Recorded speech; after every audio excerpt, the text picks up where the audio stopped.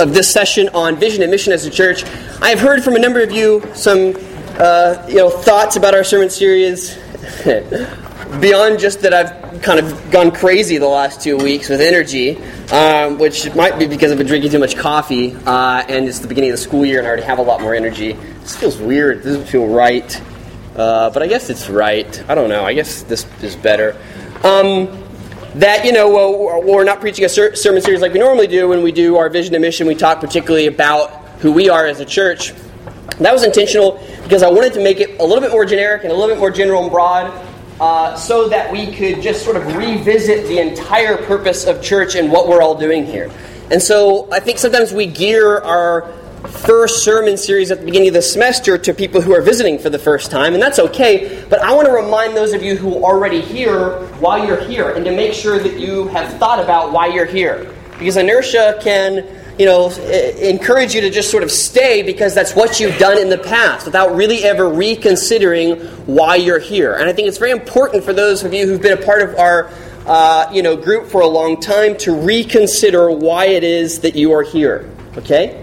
I know it's become comfortable for many of you, and you have friendships, and that's really wonderful. But if you miss the overarching purpose of what God is doing here, then you're really going to miss the most significant part of what being a part of a community of faith is really about. So that's why I backed up and tried to do something that's a lot more broad and general, and not just tell you about us as a church. Although, if you're really interested in the specifics, if you are new, you certainly can talk to me after. Talk to someone who is on our staff, certainly Austin or Leslie or Ryan, Matt, any of the Focus folks, they'll be able to tell you. You might not find a lot of agreement about what we're about, but no, just kidding, you will. A few things that are sort of core to who we are, you'll find in talking to all of them.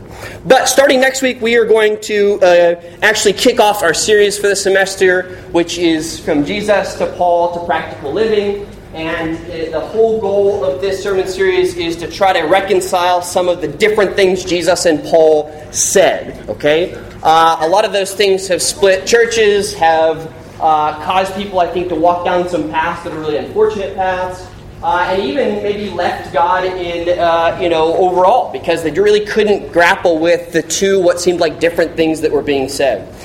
And so we're going to particularly focus, though, on the practical parts of that and how that really changes our daily life and how we live. And it's not going to be just some theological, sermon series where we kind of get into the deep theology between Paul and Jesus. I'm not that interested in that. If you are, you can do additional study, and that's great. Okay? So, as always, as a church, if you've got stuff that as you're reading and you're thinking through that you want to contribute to that conversation, I've already gotten 2 people to tell me particular topics they want us to cover, which is really great, and we'll do that. But also, one of the things that we really enjoy doing during our sermon series is incorporating all of you in our worship and in our singing times.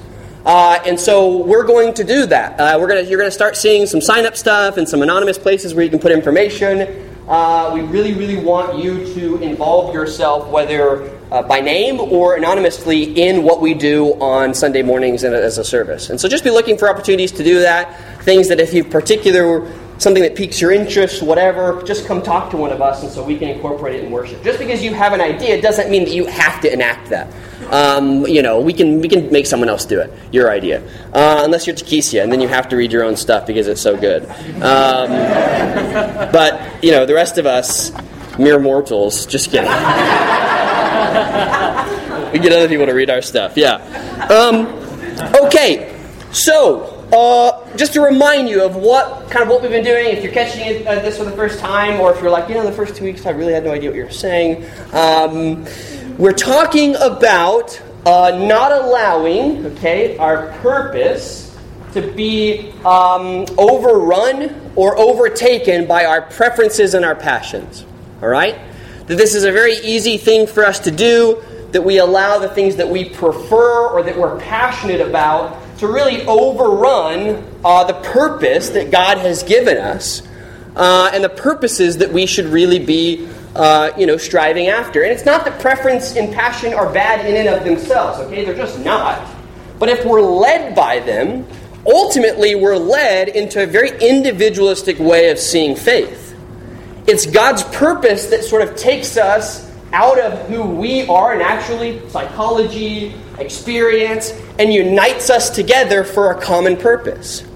But the problem that I see with a lot of our churches today is we placate people's preferences and passions. And rather than really calling people to a purpose and an actual, this is what God's doing, we just sort of create churches where people can have their preferences met and can be passionate about something for a while and then move on to the next thing that they're passionate about. And I think that's a real travesty in church life. We've got to get past that whole way of doing things if we're going to really be a part of a significant movement of people who are really accomplishing what God wants us to accomplish. And so I gave you, again in the way of review, a few things that I think characterize preferences when we're making decisions, particularly church decisions based on preference, our church history, whatever denominational we felt comfortable with growing up. I mentioned comfort. Some of us, personality-wise, are maybe uncomfortable with an environment like this. It would be much better to be a part of an environment where we could be anonymous. Or maybe this is even big. We want something even smaller so that everyone knows us and we have a say. I mean, there are a number of different things that personality might contribute to us having a preference about the kind of church we're going to be a part of. Certainly convenience and the idea of what's kind of closest, easiest. Some of you, it's very convenient to be at a church with a whole bunch of other college students. Just got a lot of other college students here. It's kind of convenient to be here. And again, is that a bad thing? No. But if that's the main reason you're here, you're probably going to miss out. You are going to miss out on a whole lot of what we're trying to accomplish. And then the last one, and I think the one that affects us probably in many more ways than we even understand, even though we would admit that it's a problem, is consumption. And the idea of using something and then moving on from it. The main function of that thing was that I consumed it, felt good, and then move on. And then the next time I need it again and again and again and again. And it's this consumption way of living. I've seen this a lot with TED Talks.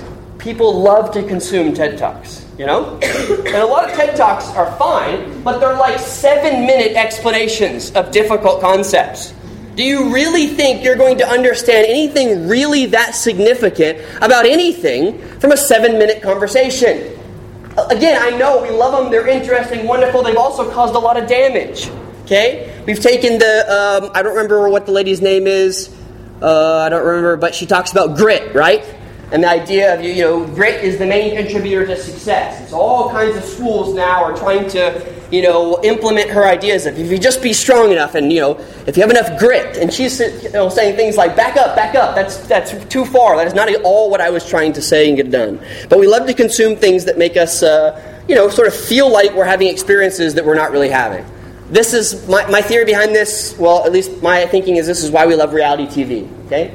Because something in reality TV allows us to experience something, like virtually, and then somehow think that we've actually gone and done something. I have a really wonderful example that I've given you before of that, I think, is when I watched the chainsaw carving show with my dad one Christmas. And these guys were amazing. I mean, they were carving beautiful creatures, owls and eagles, up on stuff, and they were doing it with chainsaws, and I was like, oh, that is my calling. And I went out and I bought a chainsaw, and I got a piece of wood, and I started trying to make an owl, and I was amazed at how awful it looked. I used it for firewood after 6 or 8 months because, it was nowhere near the kind, what was I thinking? I watched a show about it, and then I thought maybe I had some chance of going out and being a chainsaw carver, okay? My wife and I have this sort of ongoing joke that I'm trying to make her an owl out of wood, and I even tried to go down to, hand carving with, a tiny piece of wood. I gave up on that, too. Carving is hard, okay? It takes way more attention than I have in my mind. So any of you who can do that, you're amazing. All right. Anyway, we consume things, and that gets us into a lot of trouble when that directs our activities. I won't talk much more about passions, although someone did ask the question last time that I may not have directly or answered, and that's the idea that how do we test when our passions really align with God's purpose, and when instead our passions are really moving us away from or overtaking God's purpose in our lives. And I think the easiest answer to that, or at least my answer to it, is we know from the things that I'm explaining about what I would say are purposeful. The idea of commitment. I said there are sort of 4 C's to having a purpose, God's purpose in our life. Number 1, it's commitment. Actually being committed to something. Okay? So, I can look to my passions and I can tell, am I really committed to doing this thing? Has my behavior been predictable in this area? Is it reliable? Do I take that's my mentality kind of attitude to it, is what I talked about last time. And of course the idea of calling. Some people are in the position they're in, not because they feel called by God to do it, but because they feel called by their passions to do it. And that's not necessarily a bad thing. But so if I'm going to work with, let's say I really care a lot about, social justice and particularly people who are poor, right? And so I go and I'm going to do that in my job. I'm going to go take care of people who are poor because I'm really passionate about that. Well, I've got to test that passion. Is that passion really coming from God's work within me? Do I really see God's concern for the poor? Or am I doing this for other reasons? And one of the ways I test that is, am I committed to it? Is this something that's really in my life that I do? Or do I do it 9 to 5 and that's about what I do? And it's sort of a job to me. Okay? This is something that's really predictable in my life. I've been doing it. People know I do it. I'm reliable. This is something that I'm really committed to. And do I see this as a function of God doing this in the world or me doing it? Is this about me trying to kind of overcome some sense of guilt or some sense of I'm going to help people and that's, I'm going to be better than other vocations because, the vocations that aren't directly helping people, we all know they're not truly Christian. And so I've got to have some sense of whether or not, I feel really called to do this. Is this something that I've connected to God's purpose in the world, or have I decided that somehow this is based on my purpose? So I think those are 2 ways we test it. I want to mention 2 more today, okay? And then we'll wrap this up. The second 2 that I have for us are community and cooperation. So, 4 C's of purpose. A way to test whether your passions have truly come from God or whether they're probably just your deal. Okay? The second 2 are that passion, or the kind of purpose that God has for us always brings about some kind of community. In community, this happens apart from overtly God's work, in the sense that, when we're truly purposeful about something, when something's really kind of on the forefront of our mind, that it really drives our behavior, we're going to be united with other people who are commonly called to do that thing. It's just going to happen. It's just pretty natural.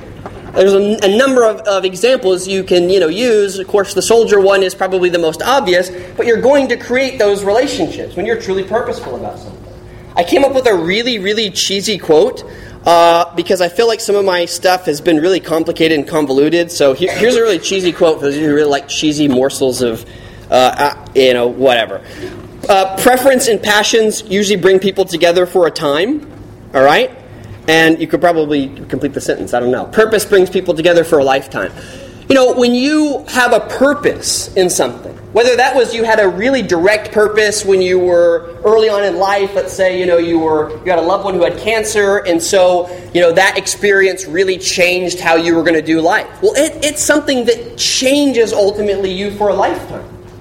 A lot of our preferences, guys, and passions change us for a short time, and then we're moving on to the next thing.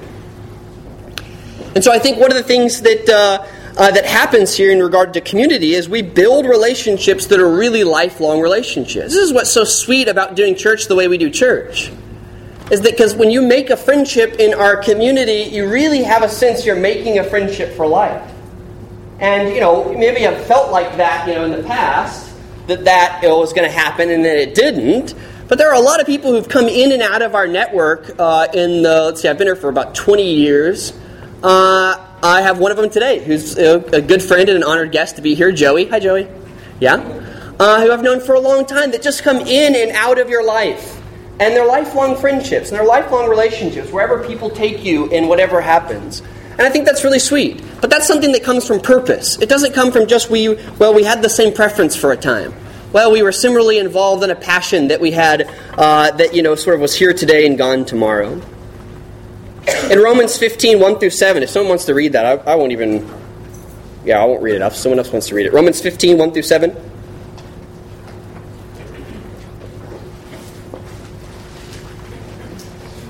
We who are strong have an obligation to bear with the failings of the weak and not to please ourselves.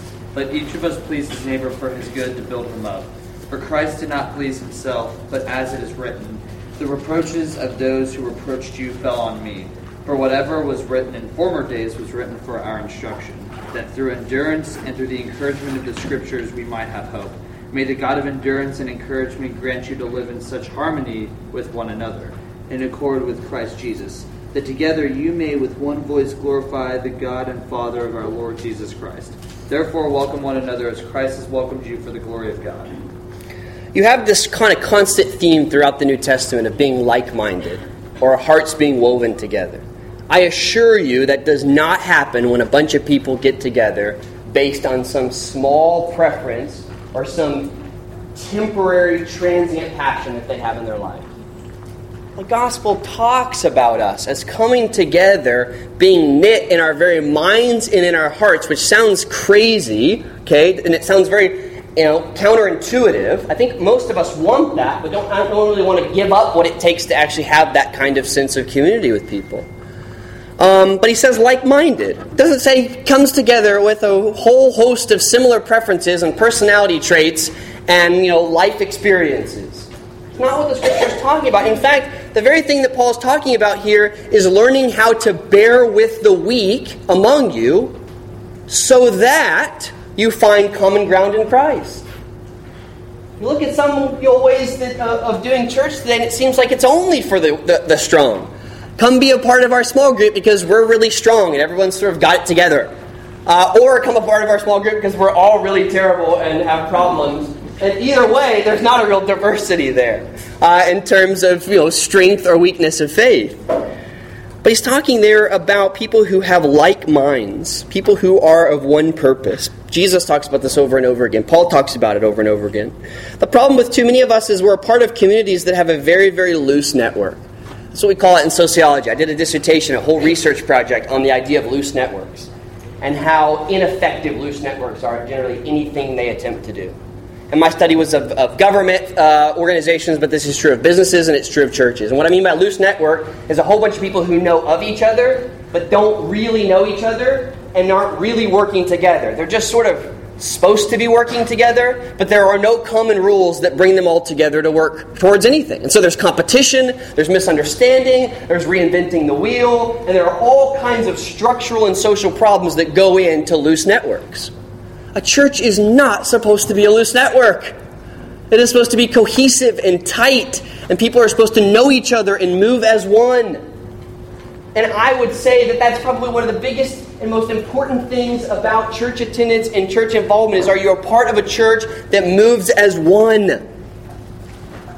That moves, that's actually going somewhere, that isn't just a place for a whole bunch of people to sit down and come be placated and then move on. Where you can go and you can pretty much, not know anybody ever when you attend. And that's not just big and small churches, guys. There are plenty of small churches I've been a part of where, or at least visited rather, that people just don't know you. They don't expect to know you. They don't say hi to you. They're not interested in knowing you.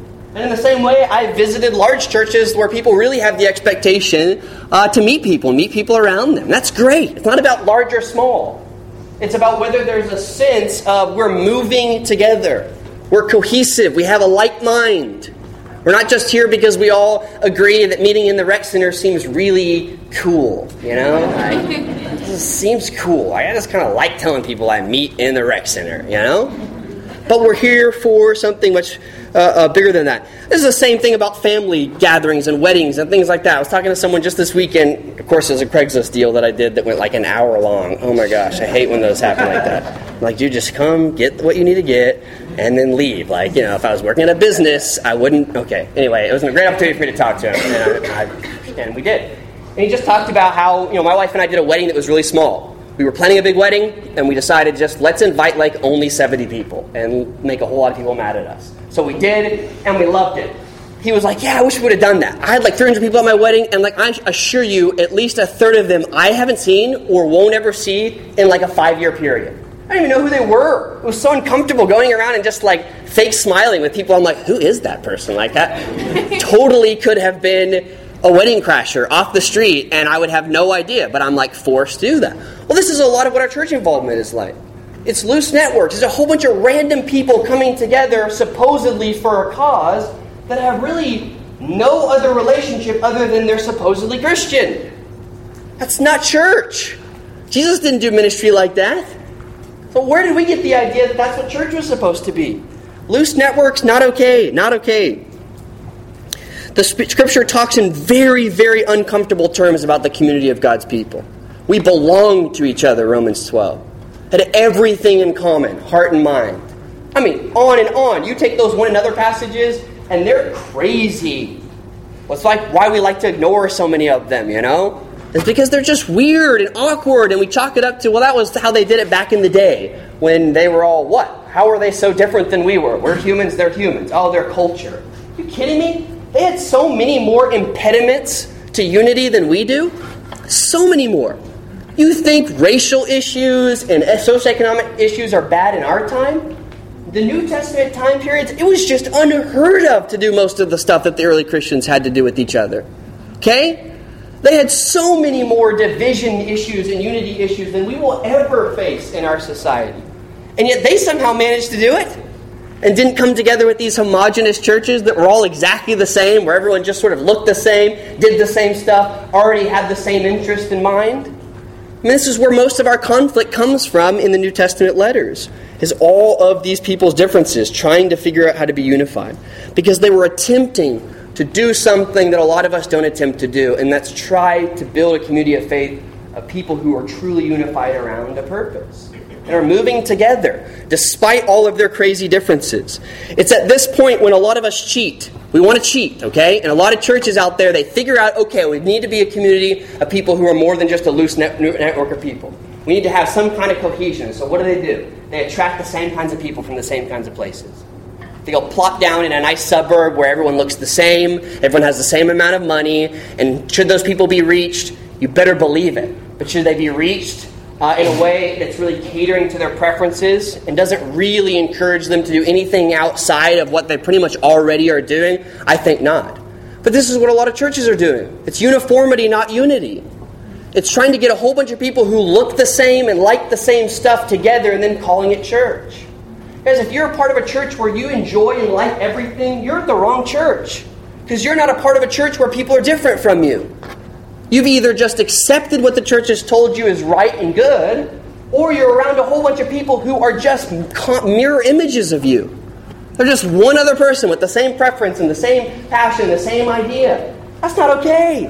And I'm not just talking about racial diversity, okay? We talk a lot about diversity and racial diversity. Racial diversity is easy to see, generally, right, with our eyes. But I'm talking about the kind of diversity that goes personality deep. Okay, it's experience deep. I mean, racial diversity is great, but racial diversity for the sake of racial diversity doesn't really make much sense to me. Yeah. That's not an end goal, okay? Not to mention the fact that racial diversity is confusing anyway. When I ask my students, for instance, how many black people are in our society, everyone's like 40-50%. You had that Starbucks controversy, which I'm not even sure what the Starbucks controversy was. Do you guys know? I don't know. Maybe there weren't enough like black hands, or maybe there were too many white hands, or not enough Latino hands. What are you supposed to do? Like have half and half? Like I didn't understand the controversy. So much of our racial conversations about diversity don't even make sense to me, right? It's like, what are we supposed to have an equal representative of population? So we have 10% black people in our society. So what do I need to count every morning to make sure that we have at least 1/10 of our church is black? Otherwise, we're not diverse. And make sure that we don't have too many white people. If we have more than 60% white, we're, oh my goodness, we need to go out and find other people who are not as diverse. No! That diversity is great and will come and I think is natural and is wonderful, okay? There's nothing wrong with that kind of diversity, but that's our goal is, racial diversity. Again, we're in a wrong path. We're talking about the kinds of diversity that go beyond just racial lines. Socioeconomic diversity, age diversity, which we don't have a lot of in our church. But we'll see what God does, we'll hope. Background diversity. I'll tell you, we have a lot of that in terms of experiences you've had. In terms of people who've grown up in really wonderful homes and people who've grown up in really terrible homes. And everything in between. And generally, the more people know each other, the more they actually figure out the kind of diversity they have. And that's the other thing about the preference type mentality is that you're never really encouraged to tell people who you are. You're sort of just encouraged to stay uniform. fit in with everyone else around you. If you're in kind of a hipster church, you got to be hipster, you know? You can't come in with jeans like, that aren't rolled up. You have to have rolled up jeans, right? That's not cool anymore to just keep your jeans down. I've been learning that. I've been doing a really good job of it, of keeping my jeans up. But I'm not going to lie. Every now and again when I want to pretend like I'm wearing a different pair of jeans, I just roll them down. I'm like, oh yeah, look, new pair of jeans I have, 'cause these are permanently rolled up. All right, anyway. Guys, the point of community is knowing people and being known by people. And the reason that's the point of community is because that's the God we serve. I think one of the biggest travesties of church today isn't that they're just catering to preferences and isn't that it's watered down. It's that people can be a part of a church and not be known by somebody. God is not like that. We don't serve a God who just sort of likes random faces and large groups coming to worship Him. We serve a God that knows us individually. When Jesus is talking about people coming to Him and doing all these things, what is it that He says? I never knew you away from me. The goal is for Him to know us. And as a community, the goal for us is to know each other so well that it's scary. Okay? And in our privacy kind of mentality, we do not like this. I certainly don't like that as someone who's fiercely independent and grew up in a family that wasn't really exactly what we did a lot of. It's been a huge stress for me. But we need to know each other and be known by each other. If you want some references there, go 1 Corinthians 8:3, Galatians 4:9. And I just referenced Matthew 7, Galatians 4:9, and 1 Corinthians 8:3. That the goal of our unity is to really know each other and be known by each other, to represent that that's how God is with us. It just is. He is. And guys, if you don't like this part of a community of faith, then you may not really like God very much. Because He knows you. And He wants to know you. And He wants to be known by you. But the same is reverse for Him knowing you. And so it's incredibly important that that's a big part of who we are. No matter who we are, no matter what our preferences are, that's our goal as a community, is to know each other and be known by each other. It's why I feel so much peace about telling you about all kinds of problems I have. I'm not up here just trying to get you to fix my problems. If you have ideas, it'd be great. But as a minister, I feel very safe. Be who I am here in our church. You can know the problems that I have because I talk about them all the time. I tell you that I take depression medication. I tell you that sometimes I'm wondering whether I should take ADD medication. I tell you that I'm a terrible driver and I get into all kinds of situations in terms of road rage that I have to figure out how to deal with. Because I live at a pace of life that's not reasonable, and I'm learning that. I'll tell you that I've seen a counselor. I'll tell you all of those things because that's okay. You guys have done a lot worse. Comparatively speaking, I'm still pretty good. So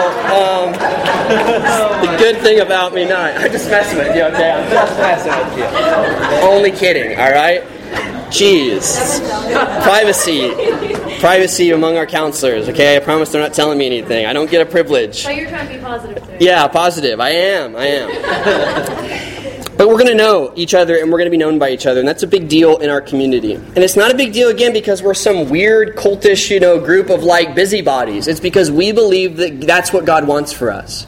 Is He wants us to train ourselves to relate with Him by relating with each other. By knowing and being known and being able to deal with people's issues. One of the biggest reasons we don't know people and we don't want to be known is because we don't want to deal with their issues. We don't want to deal with our issues. We just don't. Well, what are you doing as a Christian if you don't want to deal with your issues? You're in the wrong place. What are you thinking? That's what Christianity is about. It's about dealing with your issues. God dealing with your issues.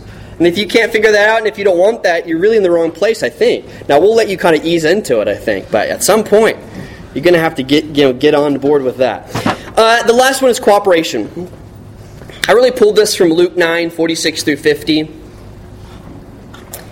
And, my goal here in describing, remember, and all of these are sort of I think the, products of, or maybe even paving the way for, really being a purposeful person. Is that when we're purposeful, we're committed. We have a sense of calling that goes beyond just our own individual ideas.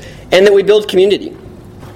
Communities happen, around commitment. People who are truly committed to a cause build friendships as a result of it. When I'm going to motorcycle club on Sunday mornings, none of us really are that close friends. I want to develop friendships, and I'm still learning, but that's part of the difficulty sometimes in building relationships with people who are part of loose networks, is they don't want it, they don't expect it. You start asking too many non-motorcycle questions, and people are like, "What's wrong with this guy? Kick him out of here. This is something, ulterior motives. Something's going on." But that's just sort of the kind of environment we live in. So Luke 9, 46 through 50, the apostles come to Jesus and they're saying, "Hey, man, these people are doing some stuff. And they're not doing it, with your approval. They're not one of us," is what they say. One of the real downsides of a close community, guys, and one of the things that we have to constantly guard against is an us versus them mentality. If we're not careful, we start thinking that somehow our church does it better than everybody else.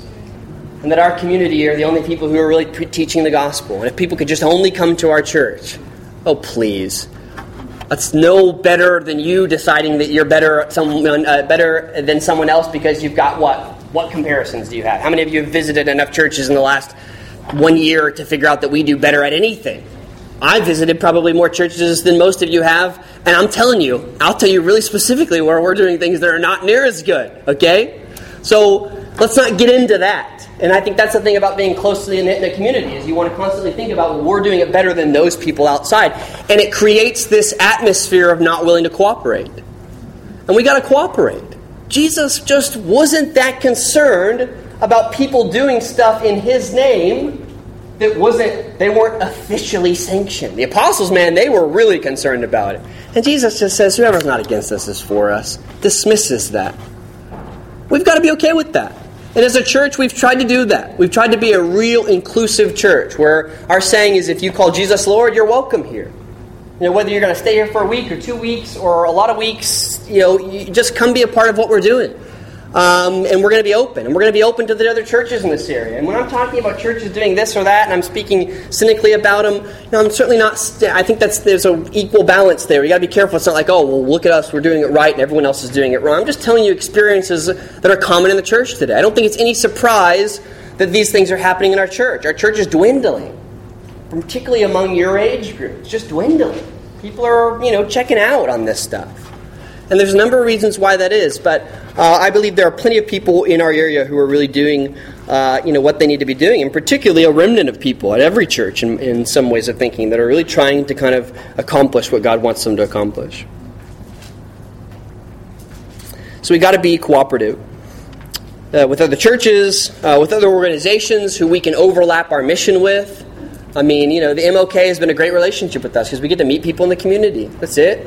Go be a part of the Denton Running Club or whatever civic organizations you're at. Your purpose can overlap with their purpose, and that's great. A great way to cooperate with different things that are going on in our city. And to do a really good job of encouraging that stuff. Sometimes we get this kind of conqueror mentality when it comes to cooperation. We want to conquer stuff. We want to take control of stuff. We want it to, sort of fit into our way of seeing as how it ought to be done. Joseph wasn't like that. When he took on, the house of, the highest-ranking security guard or whatever, what did he do? Did he run it the way he thought he ought to run it? Yeah, to some degree, but he made his house a good house. He was a wise person. He helped him succeed. And I'm sure along the ways he had to do some things that probably didn't fit into his ethical guidelines. But so far as they didn't, cause him to deny his God or to sort of live in a way that God would really want him to, he accomplished what he accomplished there. I think we've got to be the same way. A lot of us, the biggest place of cooperation needs to be at our jobs. Do you really cooperate with your bosses and the people who are in charge of your company? It's so easy for us to be cynical and critical of our organizations. I am all the time. But as Christians, are we really supposed to be the judges of these organizations, or are we supposed to cooperate as best as we can? At the end of the day, I don't agree with a lot of the rules that come down from my administration, like the assessments we're doing now. Like, that's the whole reason I didn't do high school teaching, so I didn't have to do standardized testing. But I might not agree with the assessments, and I don't, and I think they're stupid, and but I can agree that the majority of my colleagues and coworkers are in what they're doing because they love students. I can get on board with that. And on my best days sometimes, I'm not really loving students. I'm just teaching a subject. And so I can get on board, I can cooperate with that mission and that mindset at my job as a way of really overlapping my purpose with theirs. So I just have some rhetorical questions here. I like asking rhetorical questions. Yeah, those are good. I had some rhetorical questions last time too, right? Hopefully you went through those and looked at them and maybe answered them. I'll give those to you again if you need them. Just let me know. I don't think these are questions, though, actually, now that I think about it. Should have guessed. No question mark. So are you a conqueror or a cooperator? When you go into an environment, do you know your place? Because people who are conquerors, they don't know their place. They go into a new environment and they don't quite understand what they're capable of doing and what their role should be. They're just ready to take charge. Take charge of the situation, rather than happy to do whatever. You know, in the MLK, I mean, if you come volunteer with us, I won't speak too loudly because Richard, I don't want him telling anyone, you're going to probably be doing not a fun job. We're young, okay? So they put us out in the field doing like the games when it's really hot outside and you're sweating and you're throwing a beanbag into a hole, or someone's throwing a beanbag at your face and winding up to throw it. It's the jobs we get, okay? What are we supposed to do? Like demand to be in charge of the event? What is that about? Conquerors don't know their place. They get into an environment and immediately it's, I'm going to take over this situation. This is that kind of like militant evangelism stuff that you see some people do sometimes. It's just like, what are you doing? Even if you get someone to sort of acquiesce under duress, like to admit that they believe in the gospel now, like, what do you think that's going to really stay when you're gone? Like, what have you done? I don't know. I don't get that. They know their place. They're happy to do whatever. You see this throughout Paul and Jesus' ministry too, right? Jesus telling the disciples, hey, a lot of people have done the work before you. You're simply just picking up the pieces afterward. You're getting the reward for it. That's what he tells them after the Samaritan woman. Paul says that over and over again. God makes it grow. I planted and watered. Know your place. Sometimes our place in the lives of other people are to be the person that shares with them the gospel that they've never heard. Other times it's the person, the place where we give one smiling, friendly face as a Christian. And that's it. And we do all of the things within that. But if you don't know your place, you're going to do a whole lot more harm than good with people. If you take on every single person as, it's a 10-minute gospel presentation. Right now, everyone needs a standardized evangelism process. Not only are you not like God in that way, but you don't know your place. You haven't earned the right to speak into this person's life. Cooperating is being happy to do whatever, whenever. And so when we volunteer, we don't volunteer for the best positions. We'll volunteer wherever we're needed. That's great. Whatever that means. And every now and again we get something awesome, like the Halloween party. I mean, come on. We're like in control of that this year. Yes! We've conquered it. We've conquered the Halloween party. Conquerors live by their own rules. They don't adapt to the environment. Paul said, become like, a million different things to a million different people. It wasn't that I have my own rules and I'm going to stick with them. He was adaptive. He knew where to adapt. If we're going to cooperate with people, particularly people who are outside the church and other organizations, you're going to have to learn how to adapt in a variety of ways. You just have to. Being respectful of what you've volunteered to do. We had a girl, I think our second year of being on campus, who got kicked out of multiple dorms because rather than helping people move, she would just accost people and hand them a focus card. As many as she could get out, man. And this girl's great. I love her to death. She's in a good place, now. But originally she kind of came out of one of those like militant evangelism backgrounds where it was like, oh yeah, like the most important thing we need to do is give a card, not to help someone move at a moving event, She has to have some kind of record for how, getting kicked out of dorms. I mean, people were just not okay with it. I mean, we got to be careful about that, balancing it. I mean, sure, if you say you're part of it, you're scared to say you're part of a Christian group or whatever, that's going to be weird too. But we've got to balance and be able to do justice to those things, those areas of that we're going to be involved in. So they live by their own rules rather than they adapt to the environment. Now, some of us are on the other end of this. We're so timid that we don't adapt to the environment. We just hide in the environment. That's another problem, equally as bad, I would say, as being militant. And then I think the biggest one for us is one that we have to overcome as Americans is conquerors are about quick, clear victories. Cooperators are in it until the resolution. Whatever that means, no matter how muddy it gets, no matter what happens, the goal is they're cooperating with other people to see this turn out well. Conquerors come in, clear, quick victory. I've had 100 people sign a statement saying they pray Jesus into their heart. That sounds really great. And it can be publishable, and it's a result. And is that a bad thing? No, I think God can use those situations and use those moments in people's lives. I also think Satan can use them, by the way. But they're in it for the clear, quick victories. The sound bites. I went to the Denton Running Club and I shared the gospel. Yeah. I went to the Denton Running Club and I ran and I talked to a lady about her dog. Doesn't sound like a church-worthy testimony, right? We got to be able to share the gospel too. I'm using the Denton Running Club a lot because my wife is obsessed with the Denton Running Club, and I'm just trying to train her in the ways of evangelism. So.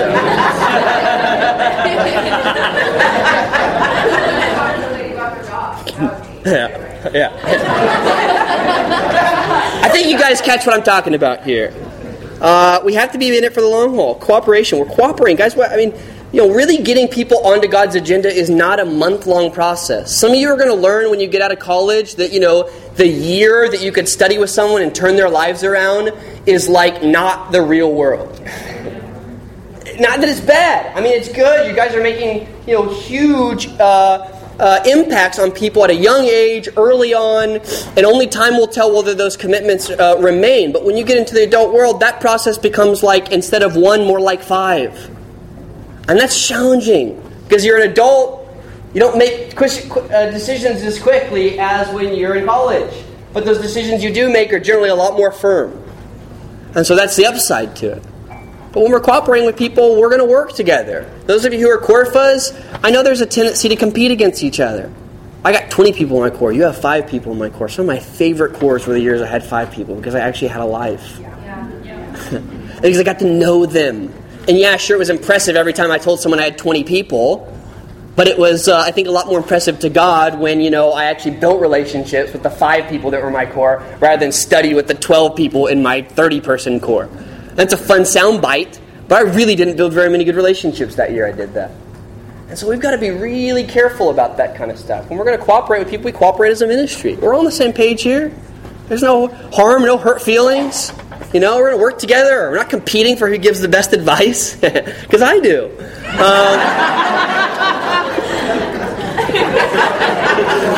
Just messing with you, man. Okay. So, we're done with this sort of like vision and purpose thing. But I just want to say one last thing, and that's that purpose knits us together. While preferences and passions often barricade us on our own, I think this is a lot of conflict in our ministries. Someone gets a preference to do something. We had a really neat deal at our leadership conference about 2 years ago. Maybe it was last year. Amy did this deal on Euodia and Syntyche, which comes from Philippians, where Paul kind of says, really learn to get along with each other. And it was a monologue kind of thing, and it was just really powerful. We actually saw it at Regent College, and then Amy reenacted it. And the whole idea was both of them had these preferences for ministries, right? One wanted to do jail ministry, one wanted to do rich people ministry, and they were fighting with each other. And this is not, this is kind of conjecture, right? But this is what happens, guys, in church. This is what causes conflict and disunity, is when we start, overlaying our purpose in God with our preferences and our passions for stuff. Man, bring your passions here. We want to try to do whatever we can within our mission. Sometimes we're going to be under-resourced. And if those passions particularly are proven to be from God, which time will tell, then heck yeah, we want to give you that charge as a person in our ministry. Because we'll know you'll stick with it. Right? But when it comes to preferences, we've got to stick together as a church and come back to over and over again the purpose that we've all been given, which is to really love people well. And by doing so, show them the love of God. And that's really what we're in it for. And all the other stuff that, we can chalk up to passions and ways of doing that and preferences, I like it this way, you like it that way, we'll figure out along the way, which I think is what we were meant to do in the first place. And I encourage and charge those of you who aren't going to be a part of our community here to, when you go into another place, look for those things. Look for those things among the people who are around you, and make your church your church choice based on that information. And I think God will really, bless your ministry and your time in a community when you're really there for a purpose, and not because you have some, overarching preference or passion. Some of the people I respect most in the faith are in churches they do not want to be in. They just are. Churches they've tried to leave, but somehow God keeps calling them back. And does not fit with who they are, and it does not fit with, what they want to accomplish. And somehow God is using it either to minister to them or to minister to other people, and for whatever reason He has them there. And I don't think all of us get that clear of a calling at all. I think a lot of it's just us choosing and God working with us in that choice. But man, that's pretty cool testimony to say, and it's challenging to me because I want to be here. I like being here. But to be a part of a church that I think, man, that's not what I want to do. And some of you are like, here, and you're like, yeah, that's me. Good. Well, I respect you. Glad you're here. Even though you're not glad you're here, okay? So that's fine. We want people who are called to be here. And that's one of the things that people say all the time, I think, in our worship. Not just because you like it or because we're doing something that really impresses you, but because you really feel called by God to be here. We're going to take a communion now, and this is how we do communion, kind of a little bit weird. Thanks for joining us for our sermon podcast. We would love for you to join us on Sunday morning or in one of our small groups during the week, and you can get more information about that at dentonnorthchurch.com.